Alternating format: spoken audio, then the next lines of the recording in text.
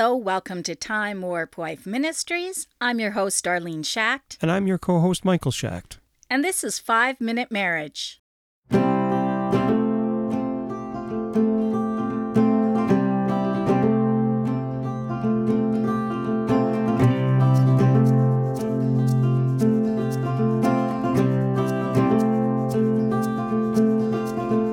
Today's Bible verse comes from Galatians chapter 5, verses 7 to 9.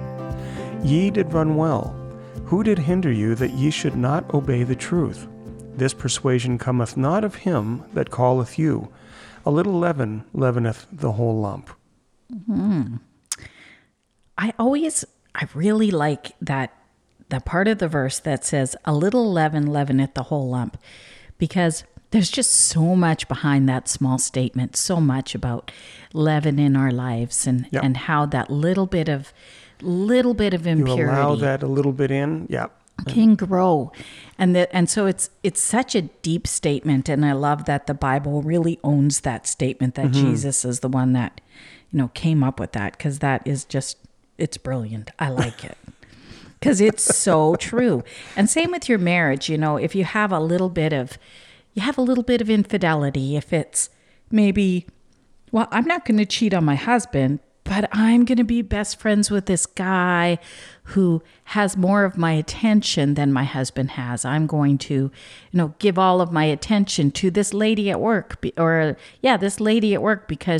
her and I have this great connection and we work together and we like to have lunch together and that's all fine. But if that is starting to encroach or become more important to you than your spouse, those relationships can be just a little bit of leaven that can leaven the whole lump. Oh, absolutely. And so we really have to be careful about, even if it's at church, if you're, starting to go to someone else at church to say, I have questions and I love talking to this guy about the Bible at church. He's just so helpful. And maybe at first it starts off innocently enough where you're just friends, but then you start going to him more than you go to your husband. There's that little bit of leaven, or it could also be a little bit of a wedge that gets bigger and bigger and starts to become between you and your family, you and your That's husband. right. There's two parts to that, I guess, that it can turn out to be a relationship, or it can just turn out to put pressure on your own relationship. Yeah. And your husband or wife doesn't match up to other people. I don't want to sound old-fashioned, because I Sure do you know do. that people have relationships, friendships with people. Yeah. Like, you were in the worship team and you had friendships at church with some of the girls, but nobody who would just be like, giving you phone calls and going out for coffee and, like best friends. I think when you start being a little bit of BFFs with people, well, people are probably listening to me now and saying, no, you're doing it again. You're doing it again. I'm just saying, don't let these things get in the way of your marriage. Make sure that they don't encroach where they shouldn't. Just know that you're not stronger than everything else. And so, and that's the thing. These kinds of things can just sneak up on us and really cause a lot of trouble. You always have to be so aware of your surroundings all the time. I remember there was a guy that we know just a couple of years ago. Now you're making me nervous. No, just a couple of years ago. You make me nervous when you point at me. And I was working on a project for Time Warp Wife with him. Okay? Sure. My mom would warn me all the time, oh, be careful about that. And I thought, that's hilarious. Like, there could be, I wouldn't even have a thought about this person in my mind, like that kind of thing, about me like falling in love with him or something. But my mom's like, you got to be careful. You could fall in love with him. And it's like, it is true, because you can, the Bible tells us, be careful what is that about standing lest you fall or something? Be careful when you think that you're standing lest you fall. Do you know how that goes? Paraphrase, yeah. Well, I don't want to quote it just from memory, but I don't either. Be careful lest you you fall. In real fall. time. Yeah, I'm gonna check it out. Okay, here it is. Okay. So one who thinks he is standing firm. So if you think you are standing firm, be careful that you don't fall.